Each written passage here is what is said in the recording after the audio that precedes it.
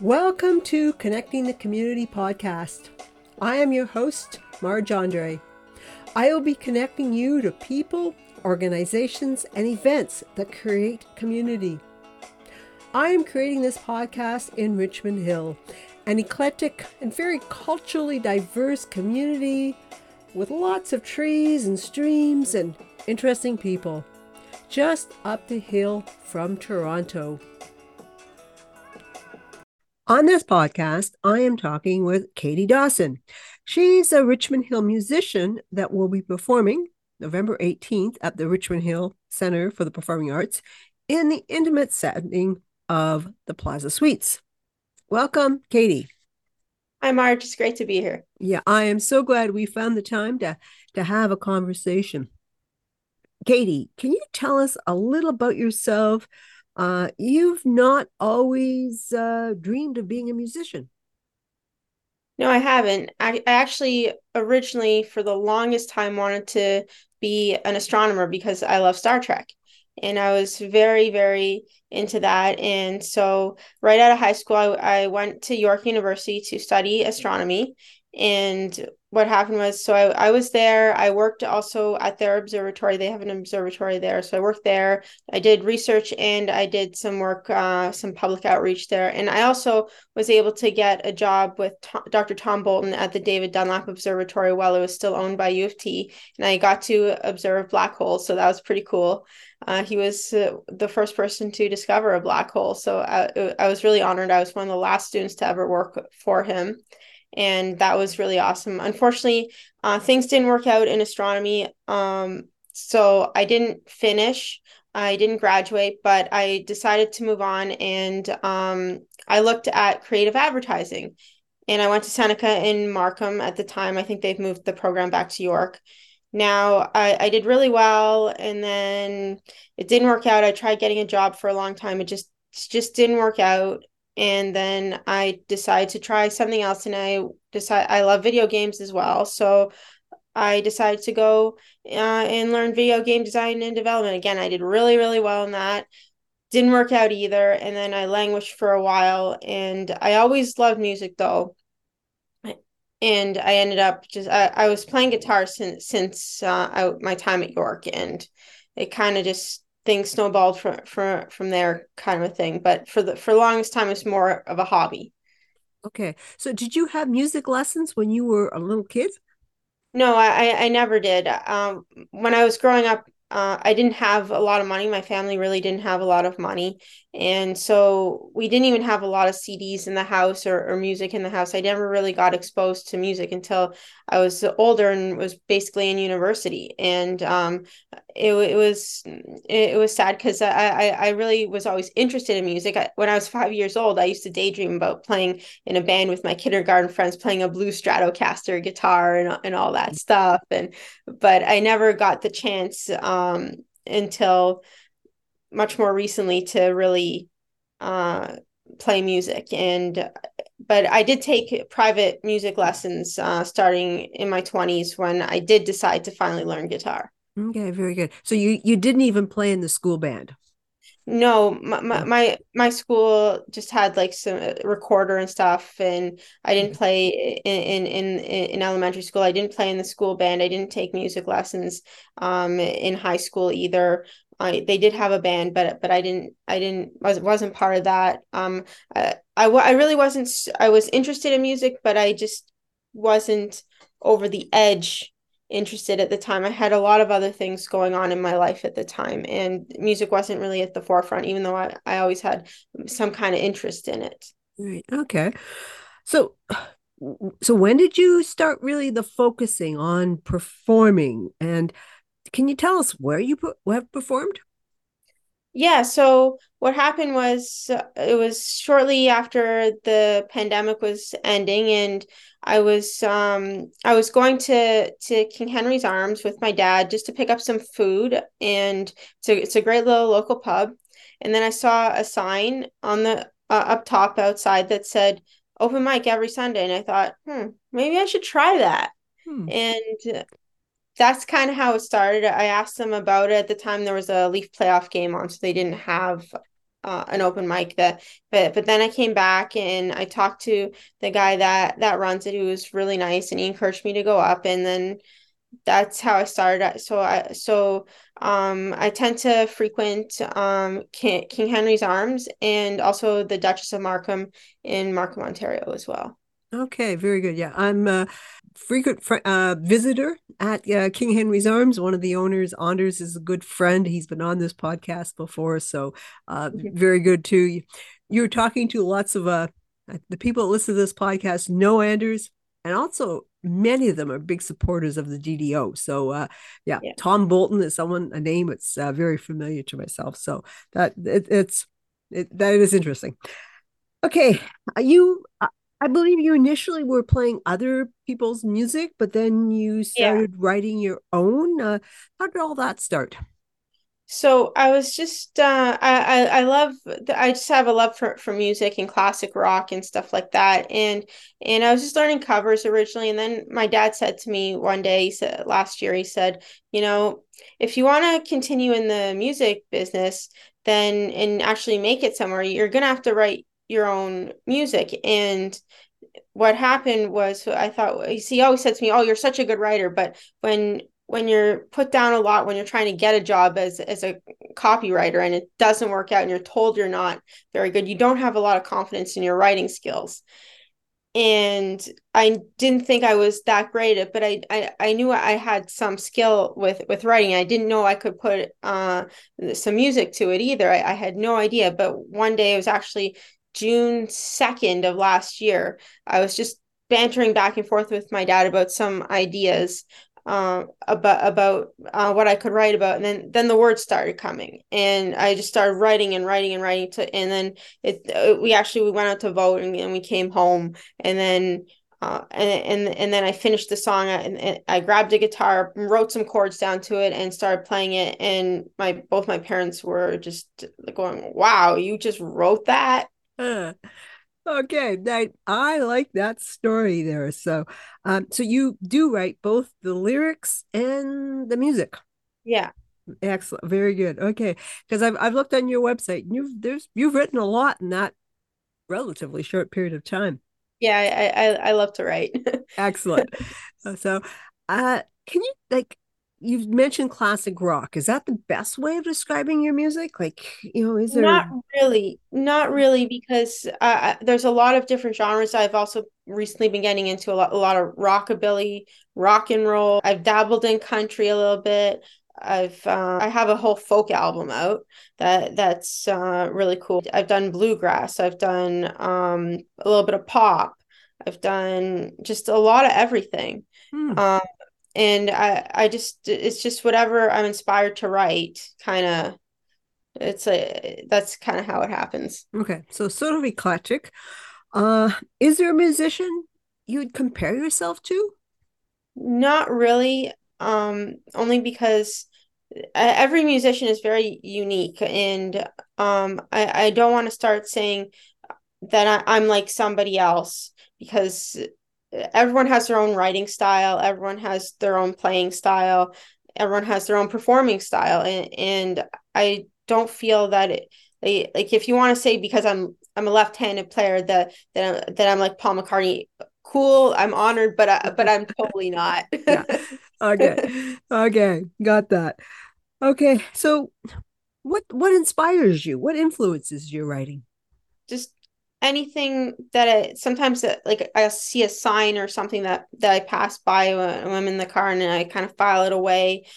Sometimes I'm listening to music and an idea pops into my head, not about the song that I'm listening to, but just an idea, and then I just have to write it down. And for example, I have this song that called Red Eyed Moon that I actually filmed a music video at the DDO for. It's on my folk album, Past the Sea, and it's a really cool song. I played mandolin on that one. And what happened was I was actually going with my dad to visit the Duchess of Markham for the first time, to scout the place out, and I wanted to see. I had just found out about it, about their open mic, and then I looked in the sky. It wasn't a lunar eclipse or anything, but there was a haze in the sky that evening, and the moon looked kind of red. And I thought, Red-Eyed Moon. I'm gonna file that away. Usually I write down the titles too, but I just filed it away. And then the next day I wrote the song, and it turned out to be a pretty good song. And Yeah. then and then because of the idea of the moon and everything, I ended up working with the city of Richmond Hill and was able to book the DDO to film that music video. Okay. Very cool. So everyone from Richmond Hill has to watch that one. So great. Okay. Has there been a change? Have you seen sort of an evolution of your music style over, well, it's a relatively short period of time. I don't necessarily notice it, but sometimes other people do Mm-hmm. that my writing is maybe getting better, more complicated in terms of the ideas and things, but I don't really notice it. I don't take a look at that. I just I just write. There hasn't been an evolution of different topics or styles at all for Yeah, you. it's just really whatever comes to mind. I just if something pops into my mind, then I write about it. Like for example, when I wrote a song for my latest album, A Thousand Words, the song was called Ice Dance. I had this idea for some reason for like 2 days. I just couldn't get penguins out of my head, and then I wrote a song about a Korean dance talking about penguins in the song, and that's kind of how that happened. When I wrote the Land of the Setting Sun on my folk album Past the Sea, I just for some reason was thinking butterflies and polar bears, and then I wrote this song, which is a really cool song. It doesn't get enough love. I feel it should get more love, and I wrote this song about butterflies trying to help polar bears and inform everyone about climate change. Okay. Interesting. Okay. Yeah, So, they just kind of come to me. okay. So, uh, my next podcast I'm doing is with the music director of the Richmond Hill United Church. He plays a big church organ, a little different than you. Uh, I am asking him the question, what is the importance of music? I'd like to compare his answer to your answer. So, what would you say is the importance of music? Music is just to almost to quote Bob Seger, it soothes the soul, Hmm. and it's very soothing. It just I think it's very helpful to people. It just makes you feel. It can make you feel something, make you feel better. Usually, make you think, and it to me it's so important on so many different levels, especially just in your mind and for your mental health and things like that. It's an amazing and powerful tool that I think people need to use more to, especially to get a positive message out, or to bring to light something that people don't necessarily know about. It can be used in that way, and I think it's very important just to help people to feel happy. Yeah. Okay. So it's a powerful tool, makes you happy, and all those good things. Okay. So I'm going to compare your answer to Barry Peters. So we'll see how he says things. Okay. Uh, so do you have other musicians with you when you do your performances? And I've heard drums or harmonic. Yeah. So what happens when you Well, perform? actually, I do play the harmonica. I have one Oh, right here. okay. Yeah, see that? Okay. I Okay. have I have lots of harmonicas, Okay. but yeah. Um, what happens is I write the music, and then tell my engineer how I want it to go, what instrumentation, everything. He arranges everything for me, and then I end up recording it. And I almost always will play an instrument on the track. Usually guitar, sometimes mandolin, sometimes also harmonica. I've played banjo ukulele on a couple of tracks as well.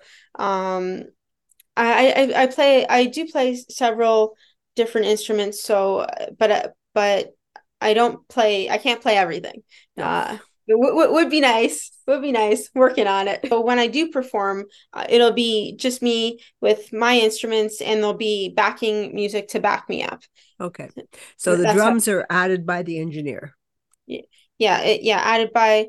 Yeah, he arranges to get everything done, but it's all 100% professional. And You have a music studio that you go to do recording yes. studio. Okay. Yeah. Just curious of how actually you make an album. So yeah.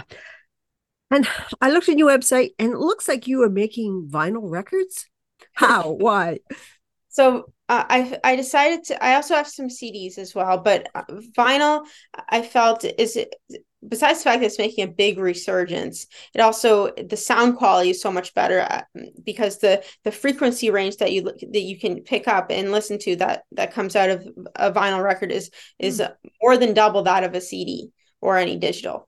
And mm. that's why it sounds so much warmer and so much richer, and it's so much better. And I have a bit of a vinyl collection at home now. I have some of my dad's old vinyls, and I also have a whole bunch of new vinyls. And there's some great stores you can get even some vintage used stuff that sound great as well. And it's just great to sit back and listen to a vinyl album. You can really Okay. pick up everything. It's just Okay. it's amazing, and that's why I think vinyl is so important. And is it more money than digital and CD? Yes, but it's completely worth the investment to get a turntable. You don't even have to get a super expensive one Okay. to I enjoy. did not know that about vinyl having the extra quality of music. Yeah. So that's interesting. So do you have aspirations, or are you just going to let sort of things unfold? I guess it's a bit of both because I want to make as many people happy as I can. I want people to enjoy my music, and I don't know where it's gonna go. So that's but so I have to kind of let things unfold and but also try to just make as many people happy as I can. That's my goal. It makes me happy when other people are happy. It just makes me feel really good to see to bring joy to other people. I like that. Okay. So is there something else that you wanted to add? Anything else that you like to add? Sure. Well, I've just opened my online merch store on my website, Okay. and it's not fully stocked yet. I have my all three albums are on there, but I only have one t-shirt on there right as of now, but I'm expecting more to come in very shortly, and there'll be more merch available at my show, and it'll be exclusively there first at my show. So if you want some exclusive stuff first dibs on it, come to my show, and then it'll be up on my website on my store at a later date. But yeah, I ship worldwide. Anyone can get it, and yeah, I hope people just enjoy what I have to offer, whether it be music, t-shirts, uh, anything like that. Okay. Very good. I definitely will have your website in the podcast notes, so you can look it up there. So yes, it's first dibs for those coming to Richmond Hill, but it is not exclusive to people in Richmond Hill. So excellent. Uh, I do end all podcasts with the same question to all guests. Name one thing you really like about this community.